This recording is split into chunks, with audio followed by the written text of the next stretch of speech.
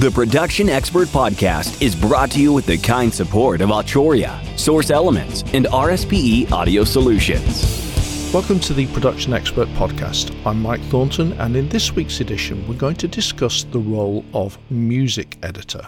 Now, you might have seen the job title music editor on a credit roll and wondered what a music editor does, and perhaps wondered why we need music editors.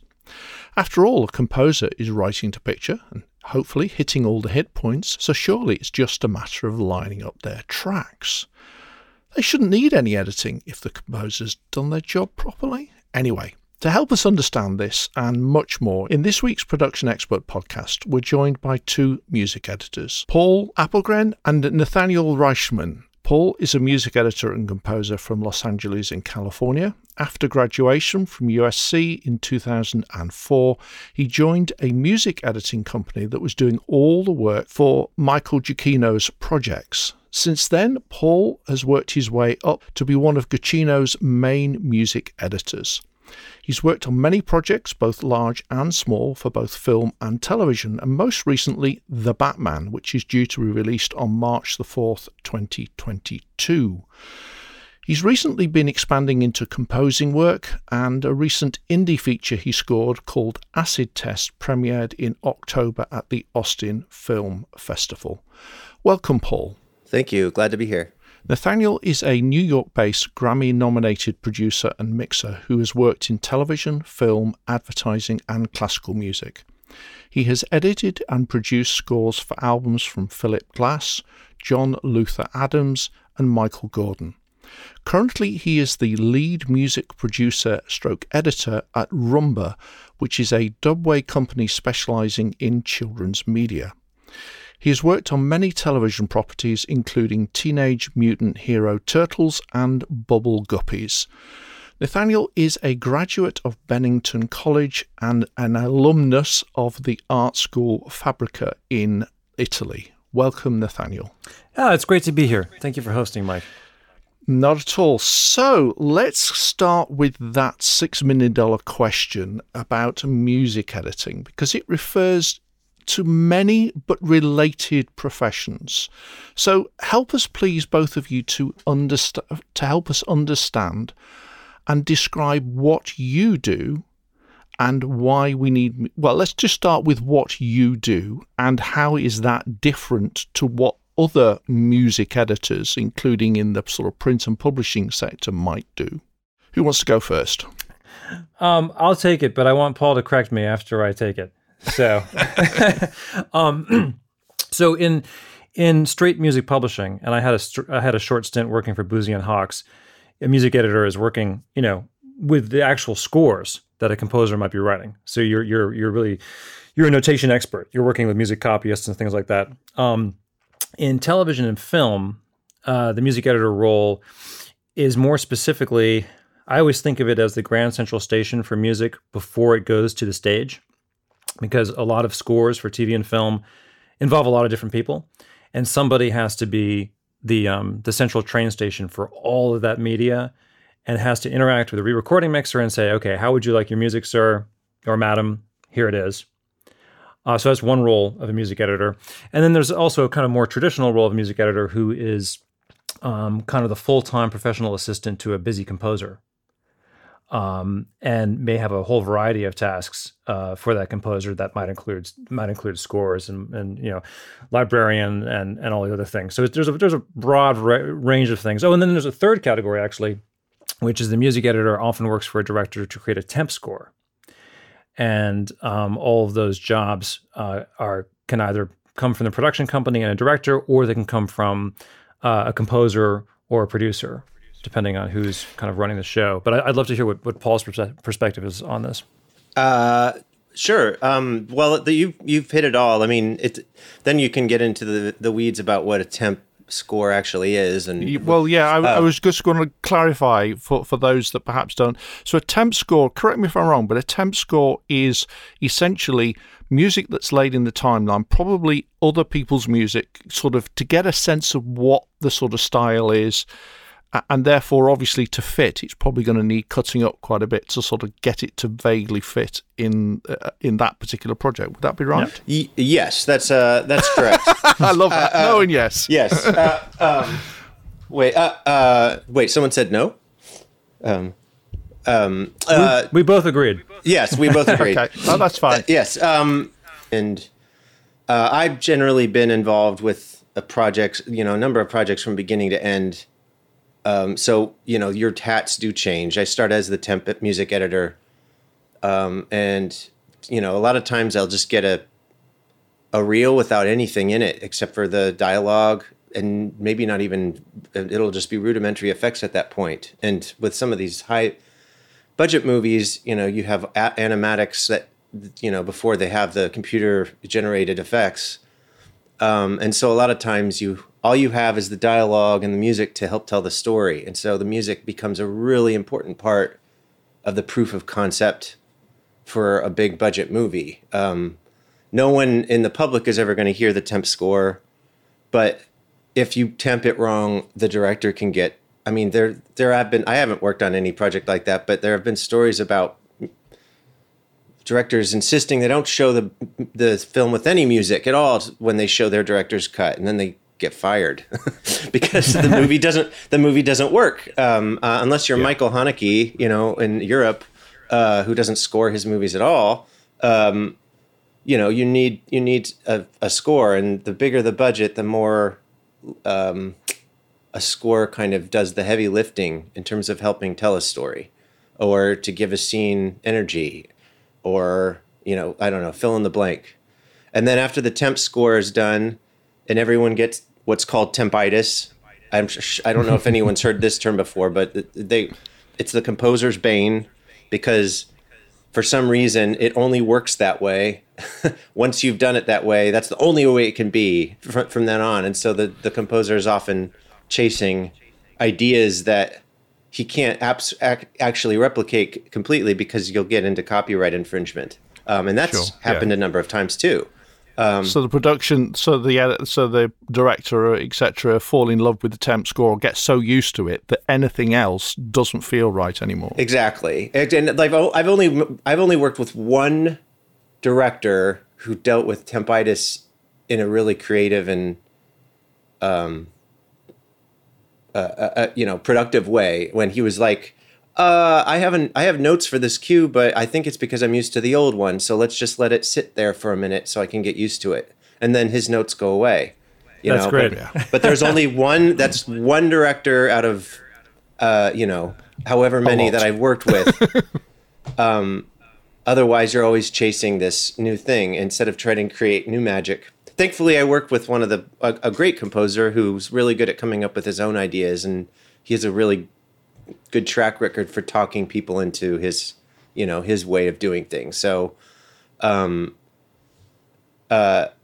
then, once the temp, that at a certain point, my hat changes into being the bridge between the composer and the director. I can tell the composer the history of every decision if I've been involved from the beginning. That's why they like to have me involved from the very beginning. And I kind of help walk him through, or her through, where the score choices came from. And then the best part is the scoring itself. You have a number of review sessions with the director, hopefully. And then you record, which is the best thing in the world. That's my favorite part. I don't know about Nathaniel, but it's because he records some pretty amazing things. So what do you think, Nathaniel? Is that your favorite part of your job, recording the live music? My favorite part is zipping the Pro Tools session that is going to the stage and sending a link over Aspera saying it's done. That's my favorite part. So, jeez, how pragmatic. But no, I completely. I mean, there are so many. There are sections of it. There are parts of the workflow which I find sometimes miserable, and I ask myself, why am I still working on this television series? Oh yeah, yes. But there are other parts of it that are incredibly satisfying. And just to put my I think Paul. I think that is for this pod. This is interesting because Paul and I are coming at it from a couple different angles. I came into music editing actually from advertising. I was working on advertising music in New York, and then we sort of got offered more and more to work on television. And New York has a slightly different culture than LA does in terms of its productions. So we were kind of reinventing the wheel for ourselves in a number of ways. And I think one of my earliest music editing jobs, I was working for a very successful composer who was busy, constantly busy because we were working on multiple projects. And the best way to interact with him and to keep things flowing was to have sort of a dedicated Pro Tools rig in his studio, which was kind of the master session for all the cues, because we'd be using Logic or Nuendo and flipping between cues very frequently. And so I was in charge of receiving every cue, mixing every cue, and then taking all the assembled cues to picture and taking them to the recording, taking them to the stage for the final mix, and sort of being at that point, sort of the music supervisor to see that everything was going appropriately at the mix, because he was too busy to be there. And then it wasn't a career decision that I made. It's something that absolutely fell into my lap. This is years ago. But I happened to work on a huge children's television show. It turned into a big hit, and everybody who kind of worked on that show subsequently went on to work on many other children's television shows. And when I was in college, it was never my goal to become to make it in children's TV. But I look back on that period of time. We were given so much more artistic freedom working in children's media than we were working on kind of, hour-long dramas or sitcoms, kind of adult television, mainstream adult, primetime television, that when I look back at that switch, when we started doing children's media, it was actually very liberating. We would do something. I think my memory of it was that stylistically, the television projects that we were doing for really primetime audiences or mainstream streaming shows, you're stuck in a very conservative, narrow band of kind of what is expected of you. And as soon as we switched to children's media, it was like, we want wilder. Can you go crazier? Can you do something, kind of more insane? And so that was a great moment. And our workflows changed too, because suddenly, instead of working on, one show, we were working on often a couple episodes every week. And so that we had, an army of people working on these shows, and we had to work very, very quickly. Paul was talking about doing a temp score. And one of the things that we developed in-house at Rumba is because we're often using our own music to temp something, and often we'll temp something internally at the company. We have a term I made up years ago. We call it the disaster edit, where I'll get a new episode of a television show, and I have a big library of all of our proprietary original music cues, and I'll start throwing them at the screen really fast to find out kind of what works and what sticks and what doesn't and how it feels. And then I do that for maybe literally 2, 3, 4 hours. Then I stop, share it with everybody. And the term disaster came in because it really is a disaster. But it's a creative way for us to start thinking about what we need to do as a team. So presumably, it, at the very least, it says, this is not, we don't want it to look like or sound like that. It's right. It rules things out at the very least. Yeah, exactly. It rules things out. It says, we're not going this way. This will work. We've done this in the past. We've stylistically done something similar to this in the past. So I need these two composers to work on these cues, and I need this composer to work on that cue. I imagine with the films that Paul's working on that he has, longer schedules and a little bit more focus. I feel like in television, we're always working kind of at 100 miles an hour, trying to get to the next episode. Definitely. Yeah. Television is like, the races. It's, but and usually in film, you do have a longer time. Although I have to say, I was up late last night doing something, that they needed now. So sometimes you get into those modes on film as well. But that's one of my tips. I worked on Fringe for all 5 years of its run, and that show is epic in its post-production. So I cut my teeth on that, and because I did, I'm able to do things pretty quickly in the film side. Just going back to the temp again, sometimes with these bigger movies on this and the Batman, one thing that we did is Michael Giacchino wrote a number of suites before they even started shooting. and we recorded them right before the pandemic, in 2020, at the beginning of 2020, so that they could go into shooting with them as a kind of inspiration. And then the benefit of that is it adds to my temp arsenal, so I can actually temp with the Batman score for once, Right. and they can have tempitis with the score that's actually their movie. That's how the Wachowskis like to work too.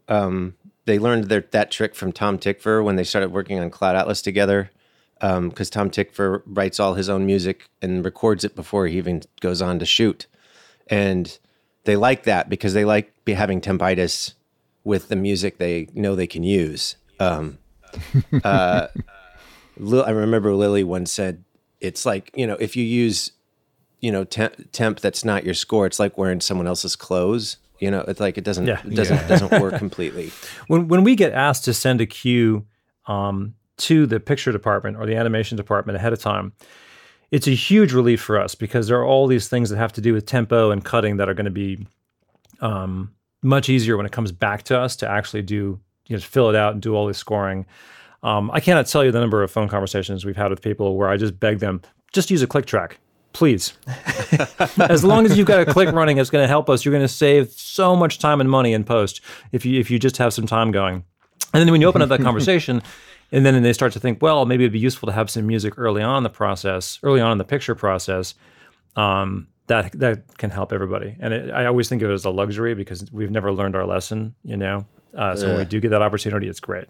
But it is more expensive to do it that way because a lot of times those score cues haven't been tested, so you can have a large swath of suite just end up on the cutting room floor. But it is creatively, it's better, I think. Just to kind of get people, because mock-ups, some people do better mock-ups than others. Giacchino's mock-ups are not great.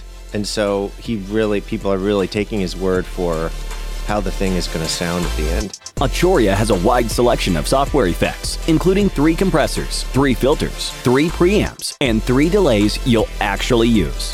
The latest release, 3 delays you'll actually use, includes Delay Tape 201, Delay Memory Brigade, and the unique and experimental Delay Eternity. A bundle of selected effects called the AudioFuse Creative Suite is included with all AudioFuse audio interfaces. Visit Arturia.com to find out more on the effects you'll actually use. We've talked about a lot of the temping. The thing that comes in at the end of a project, or not the end, but once the score has been recorded, Mike, going back to your question of, well, if the composer did his job, why does a music editor even need to be there? Yeah. Well, here, I mean, we just to give you an example, we've finished all the scoring for the Batman. We're done. There's no more scoring scheduled, right? But they're just now going back and doing a trim pass on the beginning of the movie, right? So no picture lock. Oh, yeah. Well, picture. If there's a picture lock, it'll happen like, I don't know. I'm not sure when it's scheduled or like, I've never worked on a project that has picture lock. I don't know what this means. It was something taught to us in film school that was to make us have a deadline, because in the industry, there's no such thing. I mean, I've worked on shows where we've been print mastering and they've changed picture. So then you have to stop the print master and reset up the dub, redo it, and then go back into print master mode. So a music editor becomes very important for that part, because the music is still expected to play musically. It's still, like it needs, and if we do our job correctly, you won't know, like you won't, if it's a bad edit that you notice, and then you're like, why did they do it that way? So we're chasing that ephemeral lock till the very end. And on top of that, we're getting into moments where what we recorded doesn't work exactly how it was hoped. So then it's on, is it on, in my line of work, in our process, I'm the guy that they go to. They don't go to Giacchino anymore once we've recorded. I have to make a new cue from all of the stuff that we've recorded. And I'm known to get quite creative, which is why they like working with me. One mixer called me a recomposer once, but it's more kind of like a glorified mashup artist. You start doing crazy things that end up in the final, and no one will ever have known what battle you had to do, or how much strife from a worried director. Oh, this isn't working anymore. What are we going to do? What are we going to do? And then but eventually you figure out a solution. I do often feel like that's really truly where I'm earning my keep as a music editor, when I've got a scene that for which the music is not working, or it was recorded, or the scene's changed, or for whatever reason, and creatively musically work out how to reshape this to fit the picture properly, right? And that's a big, and I took for granted when I left school. I took for granted what kind of musical knowledge I had when it came to reading scores. I'm not a great instrumentalist, but in terms of like understanding music, reading scores, understanding meter, harmonic progression, all that stuff. Every single day, you got to bring all of that to work in order to make a compelling score. And I think actually, in a way, in television, we even have a larger expectation than in film, because at the beginning of sorry, Paul, I interrupted you. This is a long interruption. I'll get back to you. No problem. We're having a conversation.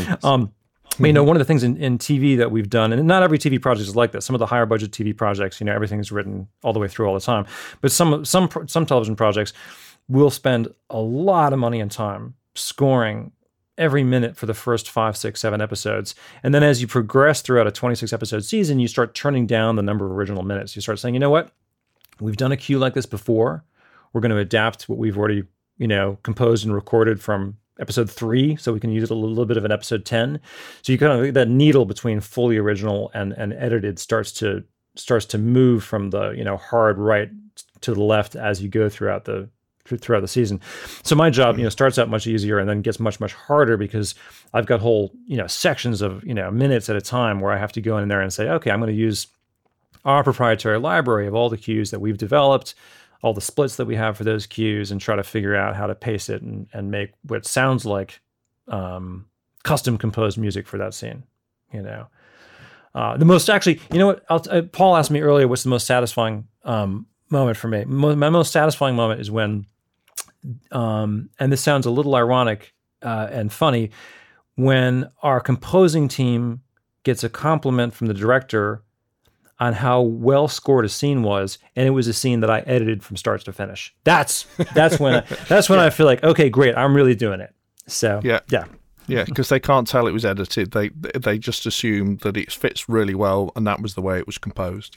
Yeah, right. And the thing is, like, and this is actually something I want to get into later in this podcast on the sort of technical side of it. And this is even where I have questions for you and Mike as well. We're developing these large proprietary libraries for these television shows. And if a show is successful and it goes to subsequent seasons, these libraries become hard to manage, become technically hard to manage.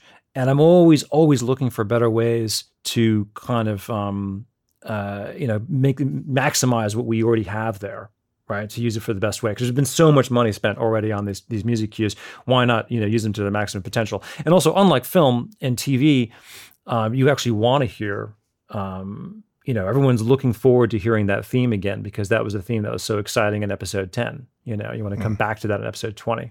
So it's that kind of creative reuse, which is really, I think, is probably more than half of my job, really.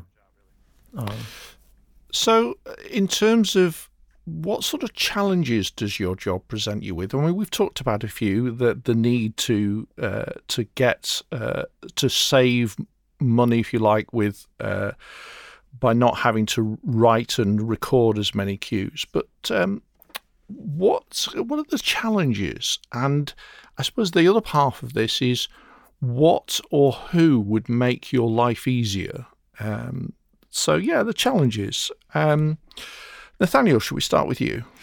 Sure. And I'm because we have a very technical audience. I hope you'll excuse me for diving into the technical weeds a little bit, But go for it. I'm actually bringing this up selfishly because maybe somebody in the comments will suggest something to me and I can find a better workflow. Or Paul will suggest something to me and find a better workflow. So here it is.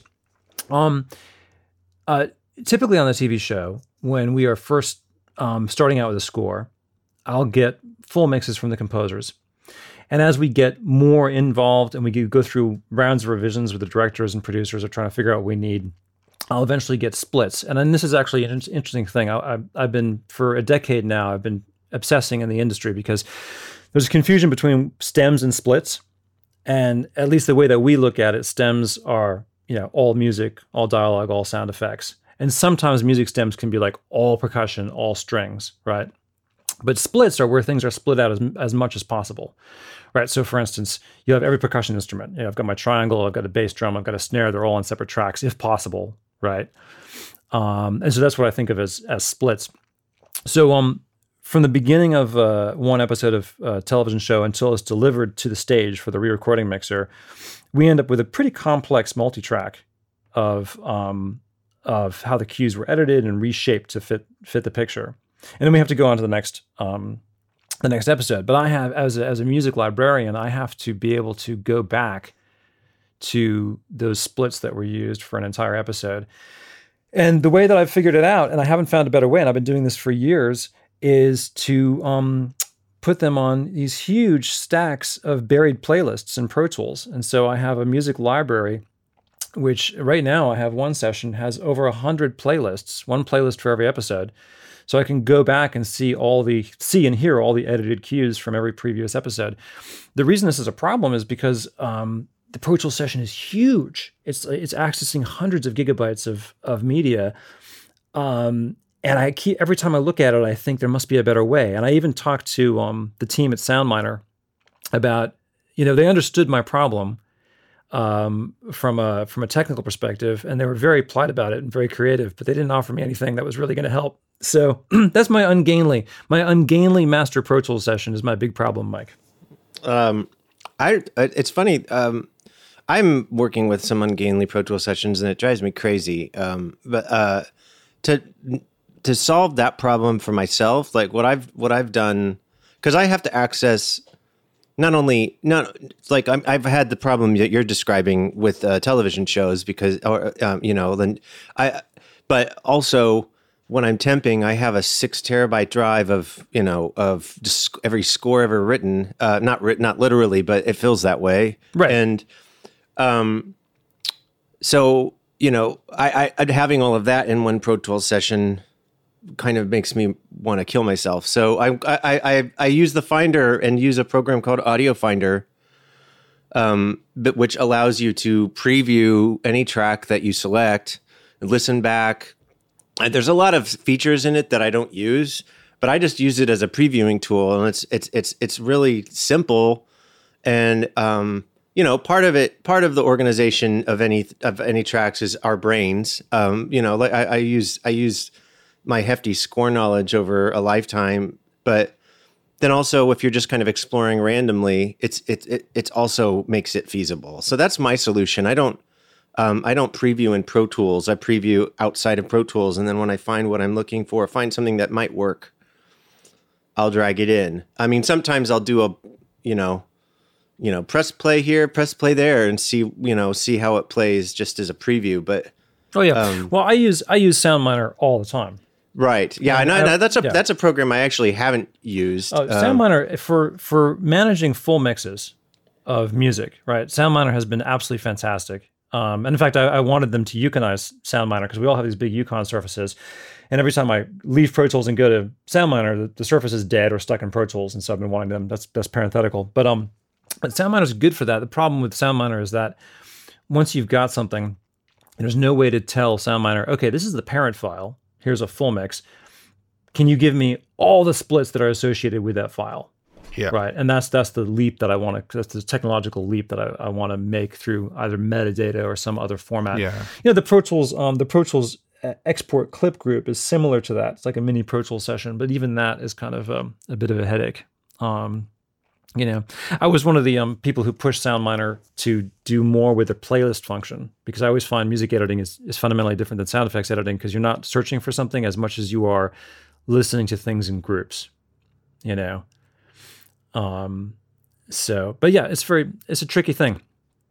Yeah, I mean, the only thing that was going through my mind is metadata and tagging stuff with, you know, keywords. So like you would when you're doing an image library, you know, you might say tree, you know, the pictures of trees with the sunlight, you might say trees, sun, and therefore trying to give sort of keywords so that, you know, if you're looking for a very basic idea of a love scene, then you've got loves, you know, you could use that as a keyword and therefore enable you to say, well, okay, what have I got in this category? What have I got in suspense? Or, I mean, again, I'm using very broad keywords. No, actually, you're touching on something. That's exactly what we do. We have an internal list at Rumba of keywords and playlists to help us kind of navigate that. And we probably have, you know, 70 or 80 kind of playlists set up to say, okay, here's chase music of a certain tempo and mood, boom. And here are subsections of different kinds of chase music that we've written in the past that we can reach to, you know. I know the problem with that ends up being, you know, for instance, I remember back on Fringe, you know, if you're scoring from commercial break to commercial break, you know, one complete act of music, it's going to go through so many different modes, action, emotion, suspense, whatever, that the descriptors become useless because you have like a 7 or 10 minute cue that goes through every imaginable thing. So then the tag words become less. I don't know. Then at that point I'm just looking at the waveforms, you know, as a preview. I'm like, I need something rhythmic and then, you know, like you look at the waveform and then you listen. Because the tags mean nothing, you know. It's a age-old problem with trying to categorize music, and then what means, you know, romance to me may be slightly different to Nathaniel. So it's, you know, like even when you get into those descriptors, it gets difficult for me. So I actually steer away from them. I just rely on my brain and an openness to new shit because can I say that? And just, you know, and constantly be listening to new stuff because I find the tags don't help me at all. It's different in television a little bit, but I found it to be the same problem when I was working in TV too. I've just worked on a TV show actually last year, so I still do TV, but I don't know. Like it's one of those problems. People always ask me, "How do you categorize?" And I'm like, "Oh, well, I just have my your memory, my memory, which is becoming more and more problematic the older I get and the more I drink." But I could well imagine the scenario of being able to hear a particular segment and trying to work out which one of these N,000 projects have I worked on was that particular theme, that particular style, which project was it in? I mean, I certainly get it. I mean, it's a slightly, obviously it's different, but sound effects, I know the sound effect. I can hear it in my head. I've used it before, but I'm hunting through using keywords. No, that's not it. That's not it. That's not it. That's not it. And sometimes it's because the keyword was no use nor ornament because it actually had a completely different descriptor. Yeah. And it takes me ages to find it. So the challenge of the memory working for you. Well, you know, that reminds me, Mike, actually, we have a lot of junior editors and interns at the studio, and I'm always reminding them to be constantly updating their own metadata. So if you have your own sound effects library, or if you're building one of these big music libraries, is that it's okay, go in there. You don't have to use all the stuff that came, you know, if you bought a sound effects library and it came with a lot of data and metadata in it, you should be constantly updating that in relationship to how you work and flagging things that you like with descriptors that you're going to remember. Yeah. You know, so I feel like it's constantly evolving process. And some of our bigger music libraries, as I search through them, I'll stop and say, hey, I need to tag this because I missed something here that was really beautiful that was written a year ago that I forgot about, and go back and tag it.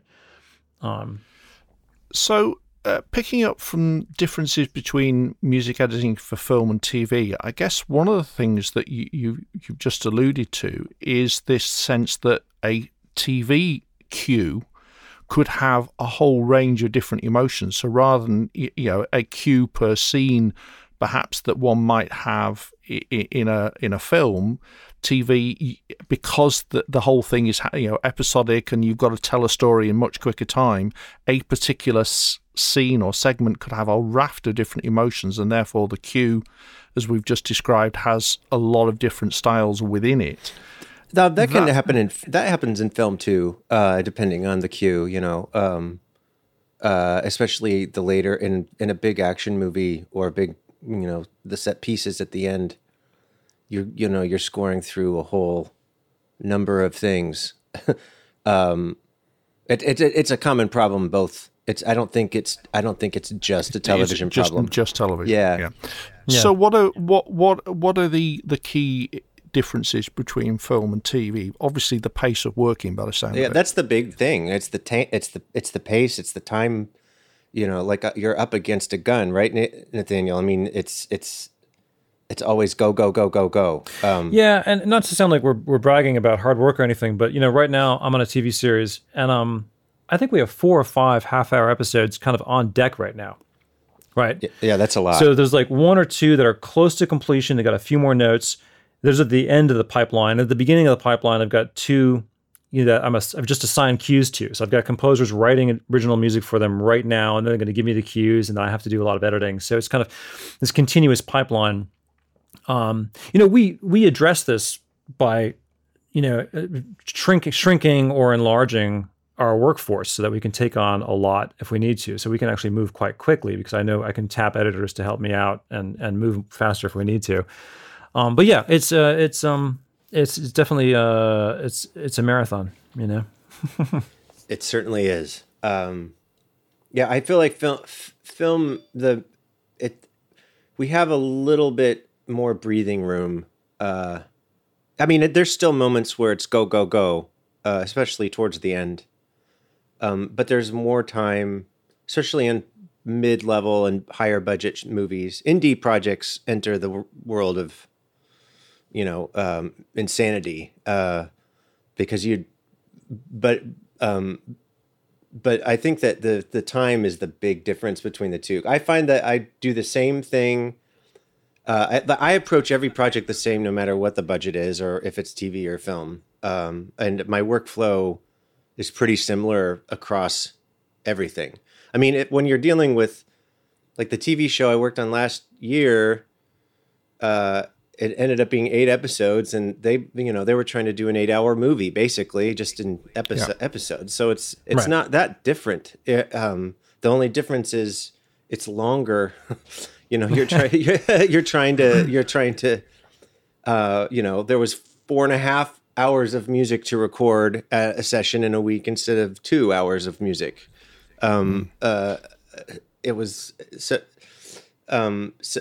I don't know. Correct me if I'm wrong, Nathaniel, but I feel like that's the big. I don't know. I approach every project the same. In terms of the way I think about it. Oh yeah, no, I don't think about them differently. I think the biggest difference, and also we're spanning music editing from advertising and television and film. I think the biggest difference is that in television there's an expectation that you're going to be developing themes for the show. So you're coming back. You're going to come back to stuff. You're always going to do that. And I think I always imagine, or at least the film scores that I know and love, I hear that the composer actually had time to develop a theme, and he wrote something original in Act 2. He didn't just copy and paste the Act 1 cue into Act 2.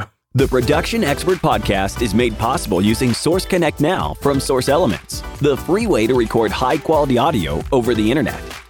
Need to record an interview or a podcast like this one remotely? With Source Connect Now, you can. Using a Chrome browser, you'll get ISDN equivalent quality audio without the need to install any additional software. Register for your free account at now.source-elements.com. So, talking about music editing, for those of us that are sometimes perhaps this is not our full-time job, but we end up with a very tricky music edit to do for one reason or another, and the project doesn't have a music editor that we can ship it off to. Can you give us some insights in how you resolve tricky edits? Because obviously music, we've got a meter to work to, we've got a tempo to work to, so we can't necessarily take 10 milliseconds out of it. It's not going to work that, and obviously hit points and so on and so forth. You've got real challenges especially I guess when you come to the lack of picture lock and suddenly a tightening up pass appears, and I'm fairly sure that nobody ever cuts a chunk out of the movie which is the exact number of bars that makes the music edit easy. So depends on the editor. I actually have done that, Mike, but it's the rare project. I did that just recently on a project. Where I said 8 seconds and 2 frames is going to be exactly this number of beats for me, so please do that. Yeah, that happens occasionally. Yeah, it is rare. It is rare. I try to limit my requests of that kind to one a project. I really want to try to solve it. I want them to give me the picture and solve it every time, and save that. It's like an ace up your sleeve, asking the editor to help you out. So without giving all the trade secrets away, can you give us some hints on sort of things that you do to make this difficult edit work? Because the timing doesn't fit musically. Sure. It's not that they're trade secrets. I'll tell anything.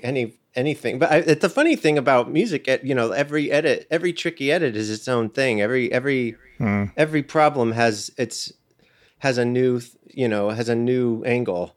But one thing, I know music editors who pride themselves on not using Serato pitch and time or Xform at all. I'm not one of those music editors. I believe that there are tools for us to use.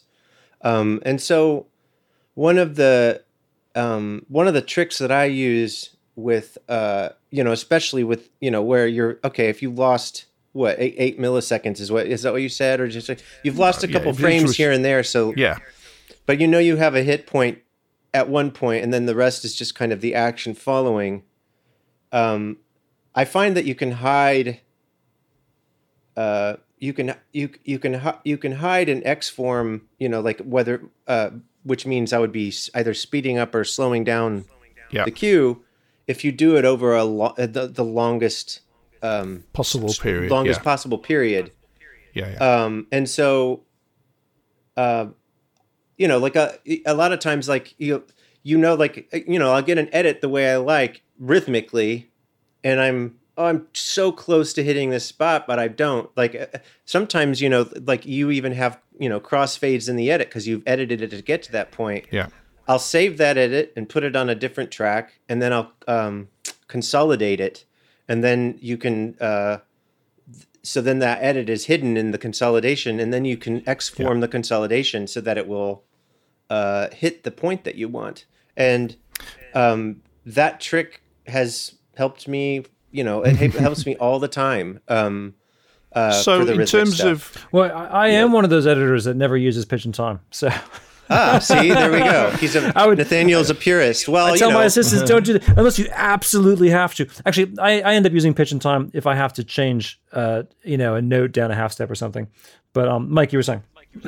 Yeah, well, it was really just talking about these tools. You talked, Paul, both about Xform and pitch and time. Do you have a preference, or do you, as I sometimes find with audio restoration tools, that one tool will work on one cue and a different tool is actually better for a different cue? Yes. Well, it's funny. I used to just solely be pitch and time, but I've discovered that even though Xform, the problem with Xform is it takes forever. It's really slow. Yes. Yes. But the results are better on certain things. And so, like on the Batman, there was a suite, and we ended up recording it. But for the temp, Michael Giacchino wanted me to. He was like, just take this part and slow it down as much as you can. And I was like, well, I don't know how much we can do that. And so I experimented with Xform, but I literally set, because this is where I had a bunch of music stems, all in that case 5/1. Now we're mixing in 7/1, but those are 5/1 stems, and there's a lot of them. I can't even remember how many. I knew how long I wanted it to be. I set the Xform, and I started it like at 6 p.m. on Friday, and it was still going the next day at like, Wow. 3 p.m. Like it was a 24-hour render. But like it ended up sounding good enough. Like it sounded like a halfway decent mock-up, but we were able to use it as temp for, the duration of the temp process.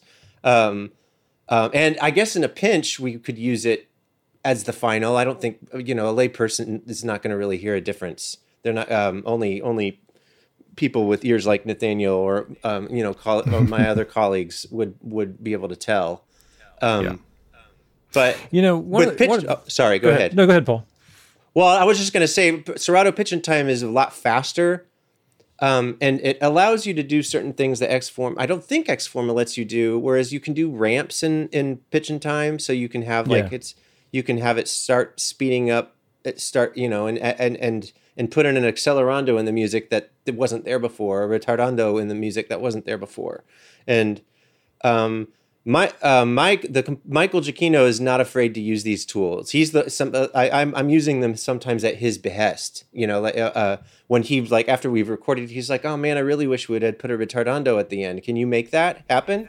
And then we do, and that ends up being on the on the album. No one the wiser.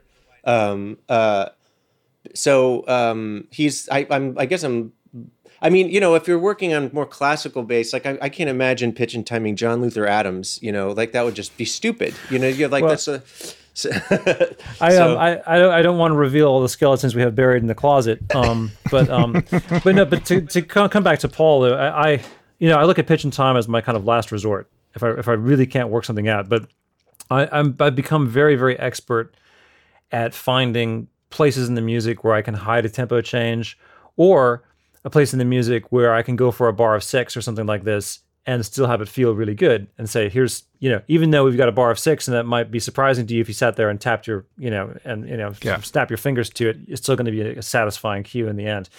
So I'm all about, finding those places that I can do an edit or a crossfade to change the tempo map a little bit, to stretch and shrink the tempo map a little bit without having to actually go in and sort of damage the audio on the way out, I will say there's something interesting that happened to me a number of years ago. I was working with a famous producer, and we would routinely take, a huge stack of splits, many, many different instruments, 30 tracks or something like this, and use pitch and time. And I realized, this is probably about 10 years ago, I realized that pitch and time makes the assumption that you need to maintain phase accuracy across all those tracks. So if you do it in one shot, it's actually lower quality. If things were recorded isolated and they weren't in the same room, and they were isolated overdubs that were recorded separately, you do them one at a time, and the pitch and time doesn't maintain phase accuracy, and you get much higher quality output. Oh, that's very interesting. As long as if everything was recorded in the same room and there's bleed between microphones, you can't do that. Because, you can't do that. Yeah, but if it's isolated, then do not group them. Do them one at a time, and you'll be surprised. Kind of with the huge increase in quality for something that I hate doing. Is Xform the same? Does it? I would assume it is. Because Xform is so slow, even on modern computers. I just kind of given up on doing it. Except occasionally when I use Elastic Audio, I'll use the Xform mode, but I basically avoid that altogether and just use pitch and time if I really have to. But I think, unlike Paul, I'm probably using pitch and time more to say, this cue. The very last note in this cue, I need that to resolve, or I need the oboes to start a half step down for this entire opening phrase, to satisfy what's happening in a different key. So I'll occasionally do that with pitch and time, just to. So you're using it for pitch variation rather than necessarily time. This is the absolute last resort. But with music editing, often because I've got a whole scene that I'm basically editing myself, if there's a really egregious key change. The entire orchestra is ending in F sharp, and I've got something coming in that's just way out of the key. Then I have to say, is it really going to help me? Maybe that cue is short, and it won't be too damaging to the audio to take it down a whole step. right? Yeah. And say, great, okay, this sounds fine. I use it for that method. I use it a lot for that too, especially when you're recomposing, when you're redoing, when you're making new cues from all of the elements that you have, or especially in temping, where you're trying to score a whole set piece, and you're using, elements from 15 different scores in the matter of 2 minutes. You want all of those things to work seamlessly. Pitch and time, again, is your friend. I find that for pitching, you have about a minor third on either side that you can get away with. After that, it's a disaster. And sometimes it's even a disaster, depending on what you're pitching, even less than that. I mean, on temp jobs, I'll really push the limits sometimes, depending, because my philosophy is no one's ever going to hear this except for the executives, and if it works, a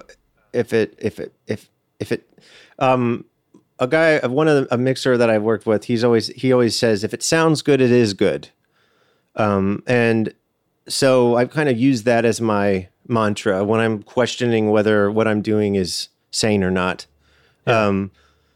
And then, sometimes I'll just pull out Kontakt and do this, grab, if I need a string sustain, I'll pull out the Cinesamples and play a string sustain that will bridge something I used to not do that as much because I was like, that's not music editing, that's composing. But I've let up on that a little bit because sometimes you just want to find a string sustain. Yeah. I have a huge little sub-library of things that are going to be really useful to me. Percussion, and tune percussion and things like this that are like, you know what, I need this. It's going to make this cue sound great. It should be the composer's job, but, I've got to send a new version of this in an hour, So, exactly. Yes. Yeah. That's absolutely. And the other thing, Mike, a really obvious thing, and also I'm just thinking of our listeners here on the podcast, is understanding kind of when and how to use reverb throws. I think if there's there's two cliches. There are two giant cliches in music editing we have to touch on. The first one is the rolled cymbal, right? That's the cymbal roll is the ultimate way to bridge between two cues that everybody abuses. Even major composers abuse this, and I'm amazed. If you're writing it originally, you shouldn't be doing that. And then the second one is less of a cliche, and it's just a better technique, which is I often find it much harder to get out of a cue than it was to get into a cue. Yeah. And so when I'm working on a scene, I have to figure out, I've got to get out of this cue at a certain point in time, and it might be earlier than was originally written, or I've got multiple versions of this, and just being able to quickly, sort of flip faders and send certain tracks to a reverb throw so you get a natural decay. You get a natural decay, or depending on the genre of music, whether it's a plate or a delay or something like that. Yeah. So all my music editing templates, I have, aux returns, down on the right hand side of the session where I've got all these things sort of pre-programmed. So if I need it fast, I say, I've got a delay out on this cue. Electric guitar has got a delay out. I've got to send. I can do that. I can do it fast and have it be done. Yeah.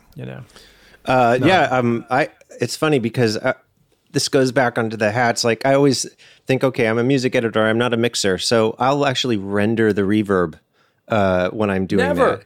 Never. Yes, always, every time. Why? Because I want it to be an element. I don't want it to be. I find depending on the out, different reverbs work in different situations. Well, I guess what I'm saying is when I send it to the stage, when I send my tracks to the stage, I want all that stuff rendered. Right. But when I'm working, I want it on the fly so I can keep adjusting it.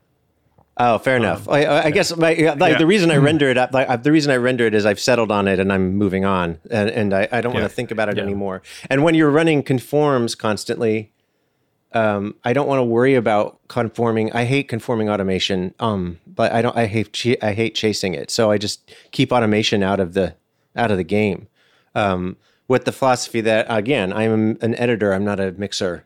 So I use the edit. I really lean into the elements as an editor instead of the automation. I do conform automation, but I know what you're saying. No, I mean I'll do it, and I've done it a little bit on this current movie. I'll do it if I have to, but it drives me crazy, and it's one thing that I know I don't need to do. I mean, depending on the project, but I mean, with the project that I work on now, if I, I'll make a cue, and it's generally balanced to the dialogue, but it's music heavy when I send it on to editorial. But the editor always does his own mix pass. So then the benefit of that is he uses automation in the Avid. Not Clipgain. Oh, so the next time you do a revision, he slips it in under his automation. Exactly. Right. And so you didn't have to make a new mix. Right. Correct. Yes. Yeah. We're always kind of like, right. And when the mix is in the Avid that way, it's much better than if it's like at the editorial phase, not the mixing phase. But but it's a lot quicker. And so I've worked with editors who just use Clipgain to mix their things, and then that's a big pain in the ass for usually the assistant editor, who has to then match all of the Clipgain, regions every time I send a new thing. Whereas for the assistant editor on this project, I just send a new thing. It usually starts in the exact same spot. There might be some different material if they had a note, but most of the time, the automation in the Avid you can just copy paste it, and bam, they're off, and they don't have to think about it again until the music's changed or until the cuts change so drastically they have to do another mix. I mean, on this movie, we don't have temp mixes on this movie because the editor's so good at doing the mix in the Avid. And so every time we've had an audience screening or an executive screening, it's just the Avid output. It's crazy. Really? Wow. Yeah, that's unusual. I have to be honest. Like that doesn't. But Bill Hoy is such a genius with this stuff. They're able to make it sound and then the way they want to. I mean, it's not gonna. There are gonna be bumps and rough edges, obviously from an Avid output. But in terms of getting the immediate feedback you need from an audience, it works fine. That's amazing. I knew that Media Composer had better audio, functionality in the last few versions, but I'm surprised. It has, improved. I don't think it's usual. I don't think. I think it's like that. He's the only editor that I've worked this way. But I think the director likes doing it that way because then they can literally work up to the last minute before every screening. And so he likes it that way. He trusts the editor, and the editor has, the mix sounds remarkable. Not to say, like the sound editors are working and they're feeding their own, 5.1 or 7.1. I can't remember. I think it's probably 5.1, but 5.1 sound effects, tracks that then Bill will mix. So it's not like he's doing all of the mixing. There's been pre-dubs, so to speak, coming his way.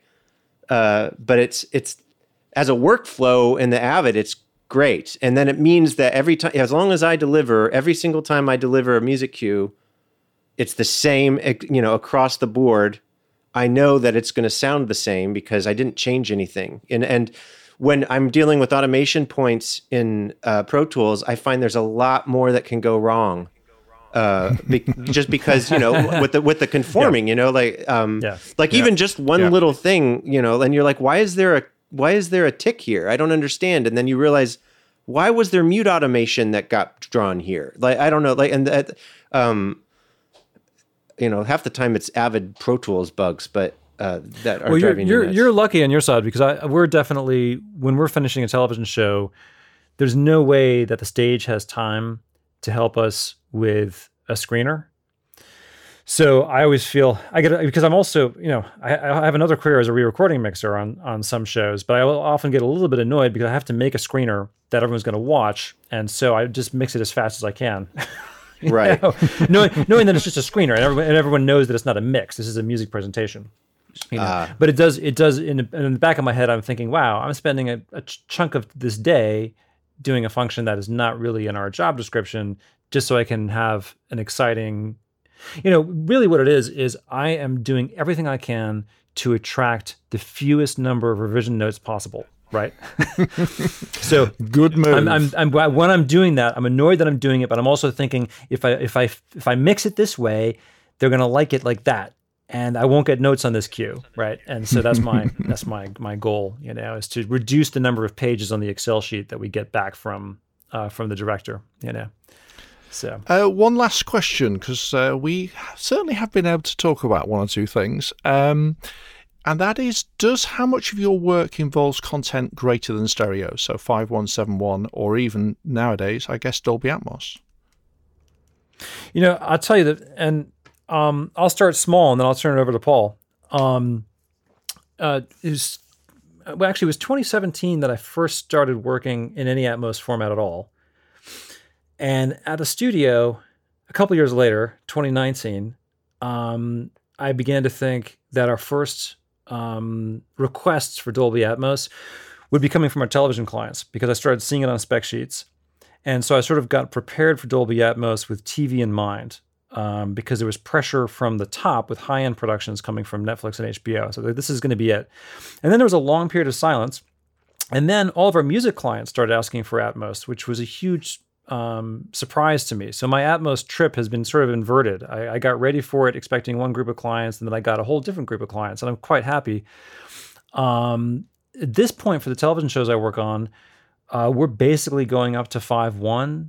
Once in a while, I think we have one show coming next year, which is going to be an Atmos show, but it's not clear from a music perspective whether we'll be handling that or whether all of our cues will be delivered to the stage and they'll handle Atmos on that side. So for our TV stuff, I would say we're at least for the TV stuff that Rumba is working on right now, we're definitely in a stereo and 5.1 land. So. I can say with the TV show I worked on last year, we delivered 5.1. But on the Batman, we're working primarily in 7.1 and Atmos. There is Atmos. The mixer that's on this, his name is Andy Nelson. He's pretty old school, and so like the scoring mixers delivered for like they look like stereo pairs, but they're designed to be Atmos objects to put in the overheads. And Andy and our mixer may not even use them. They're basically there for him if he wants. He doesn't even really do a lot with Atmos, because he finds that if you do too much with Atmos, it gets distracting from what you're watching. So He'll just widen the image a little bit more. He'll using the Atmos objects. But other than that, he doesn't like to mess around with it. He's more old school. Like I've dealt with a couple mixers that get a little more crazy with the Atmos. But I do have to say, like if I'm in a theater and the music is too far off the wall, unless it's source music and you're doing something, spatially that you're with what's on the screen, I think it gets a little distracting. Maybe if I was like listening to, I don't have an Atmos setup here, but if I got really wonky into listening to classical music and you said, oh, this was mixed in Atmos, then I'd get excited because, it's a listening experience designed specifically for Atmos. But I find for film, Atmos for music seems to get on it almost distracts from the storytelling aspect of filmmaking. But that could mean just being a Luddite. I haven't figured it out yet. I haven't heard too much Atmos music in film that I found to be, helpful to the story. I think it's better when you're kind of enveloping people in the sound effects or if you're going to really give an immersive experience and make the music part of, I don't know, like what is the music in a movie anyways? It's not, unless it's diegetic, like it's, it's very arbitrary that there's this score telling you how to feel. So, I'm going to argue with you a little bit, Paul, just because I've been watching movies at home in Atmos. And some of the most exciting soundtracks are where the abstract shape of the mix of the music does fill into the sides and the overheads a little bit, because those are the things that are more abstract. I almost feel like there's an invitation for it, versus if you have too many sound effects in the ceiling, it's distracting, right? Right. And this actually brings me back to a technical thing too, which we didn't touch on earlier, and kind of what I need as a music editor and as a music producer. And often what I want when a delivery is made is I want reverb returns and delays and halls to be printed on their own tracks, specifically for this reason, so that when you're on the stage, you can actually you can make more space inside of a score by pushing those reverb returns somewhere where they might not have been in the Stereo 5.1, Yeah. No, I think what we're really saying is there are no rules, but I've heard some recent scores right now that have actually surprised me for having quite active music Atmos mixes that are pretty impressive. Well, I can imagine that to be the case, and I feel like when you're dealing with maybe more subjective scenes, that would be a definite amazing tool to use. If you're going to see a David, I feel like David Lynch would have a really great Atmos mix on something that. Oh my God. But if you have a straight ahead scene, where there's not any subjectivity at all, and it's just kind of I remember seeing. I feel like when I saw The Last Jedi, is it The Last Jedi? The Last Jedi in theaters, I found that the music was so spaced out, like I found it distracting. And that's that's not a very subjective movie in most cases. It's more kind of just a straight ahead narrative. And I found the Atmos-y part of it a little overdone. But I take your point, Nathaniel. I mean, I think that there's a lot of possibilities that you could utilize. To help just with to create a bit of space. I suspect, Paul, that if you and I were sitting in the room together, moving faders around, we'd probably agree on the same thing. Even though we're talking about two different things, I think we'd both go, "Oh yeah, that's too much in the overhead." I think we are. Yeah. I don't mean to. I'm not anti-Atmos. I don't mean to come across as anti-Atmos. I actually really like Atmos mixes.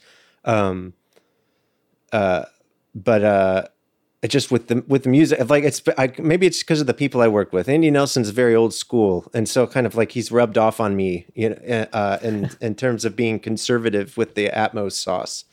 But anyways, these are the days where a lot of bad Atmos mixes are being made. Sure, well, I imagine music, so. Yeah, in all genres, in all film, genres, music, and TV, we're hearing them. absolutely. Yeah, and I myself have been guilty of making sort of terrible mistakes, but I hope, and most of the circumstances, I've been able to sort of save myself right before it gets delivered to an actual outlet for streaming or for sale. So right. It's another tool in the arsenal. We can say just because it is a tool that can be used doesn't mean you should be always using it. You don't use a hammer to saw a piece of wood, for instance. But anyways, and I've actually delivered things to the stage where I say, hey, here are some split music tracks that you may want to put more in the surrounds, right? Or not. It's up to you. But I'll split them out and label them in such a way so that the mixer has the flexibility to kind of leave it the way I had it, or to break it open a little bit wider, and so that the doors are open for them. And that's the most critical thing of being a music editor is delivering your work so that if nobody does anything to it, it sounds great. But if somebody does something to it, it's laid out in a way that's clear enough that it can be flexibility, and you can quite easily, quickly go in and say, we're going to change something. We're going to raise the percussion, we're going to lower the brass, and that kind of thing. So yeah. Okay, well, we've just got time to finish with our regular feature, Find of the Week. RSPE Audio Solutions design, sell, and install professional audio and video equipment. Their team are available by phone, live chat, or email to receive and process orders. They have everything you need to build or upgrade your home studio to ensure you can continue to work from home. If there is anything they can do to help, reach out or shop online at rspeaudio.com. So, Nathaniel, what's your find of the week? So I'm going to give you my find of the week, and then I'm going to give you my find of the season. And I promise to be quick about it because I know we're running out of time. So, my find of the week, it was a couple years ago. I ran into Alan Meyerson, who's kind of a hero of mine. I'm sure Paul is familiar with him, who arguably one of the greatest scoring mixers of our time. And I had a couple minutes with him, just chatting with him, and I said, hey, we really got to hear. I really want to be able to hear your work in higher formats, and sort of 5.1 and things like this. And he sort of nodded his head, yeah, I wish we could do that.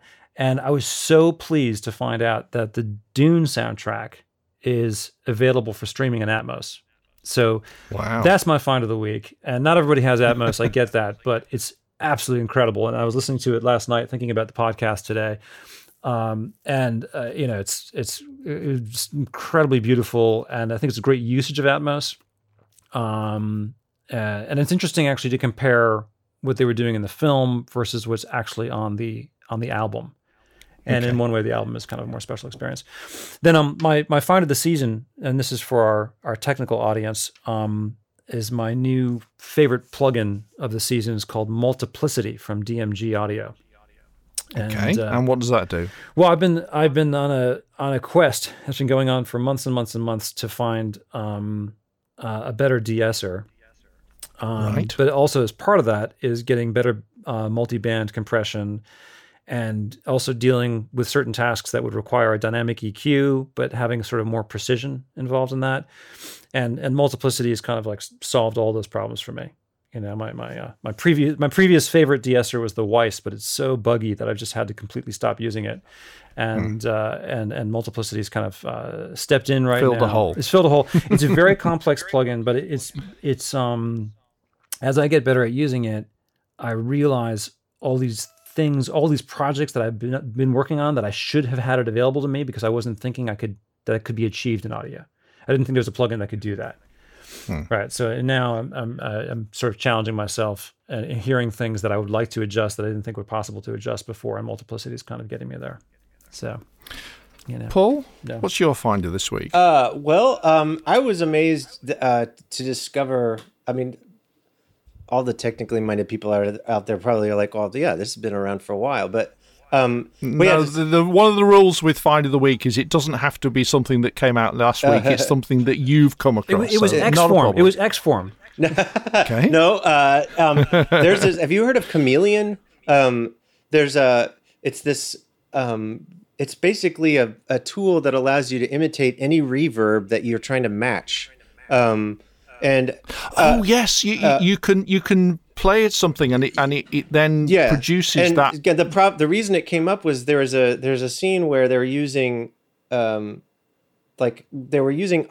that they recorded on set, right? But it sounds really the treatment of it sounds good because the set was good, but it has a piece of music that we can't use, so we have to replace that music, and we have to replace. They have to make sure that the news program is playing in that space.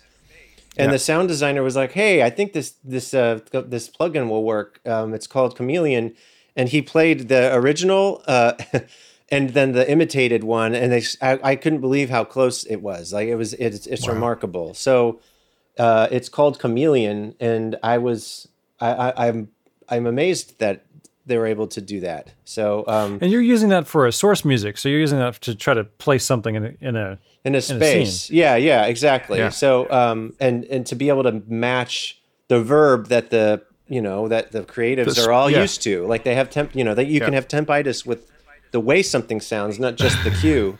So now that's one less thing we have to worry about because we're able to replicate it so easily. I think that it makes its own IR, that then you can load into whatever, like Altiverb or whatever. I spend so long with Altiverb and speakerphone trying to do exactly what you're talking about. That sounds great. Yeah. It's absolutely. It shows much promise, just based on the small experience I had with it this past week. So check it out. Great. Thanks, Paul. Well, my finder this week is going to replace what sat in front of me, as in my MacBook Pro, which is a 2012 MacBook Pro. I have just laid out for one of the new M1 Max 16-inch MacBook Pro. So that is my find of the week, and certainly based on some of the performance that we're starting to hear. So, for instance, Russ took the Pro Tools demo session, which you can download when you install Pro Tools. So he took the music session, which is about sort of 50-60 tracks, and then he duplicated that so that there was something in the order of 600-700 tracks, and still was able to play that with all the plugins that were in use, and the fan doesn't even start running. Anybody who's used a laptop and trying to use it in a space that you're also recording knows that the laptop fan can be a pain in the rear end, and no fan not triggered. So I am looking forward to my brand new MacBook Pro coming. So yeah, that's my find of this week. And I'm afraid we have gone on longer than we would normally do, but hey, that's all we have time for this week. Thank you to my guests Paul and Nathaniel for lifting the lid on what music editors do in film and TV productions. And we'll be back next week with another edition of the Production Expert Podcast.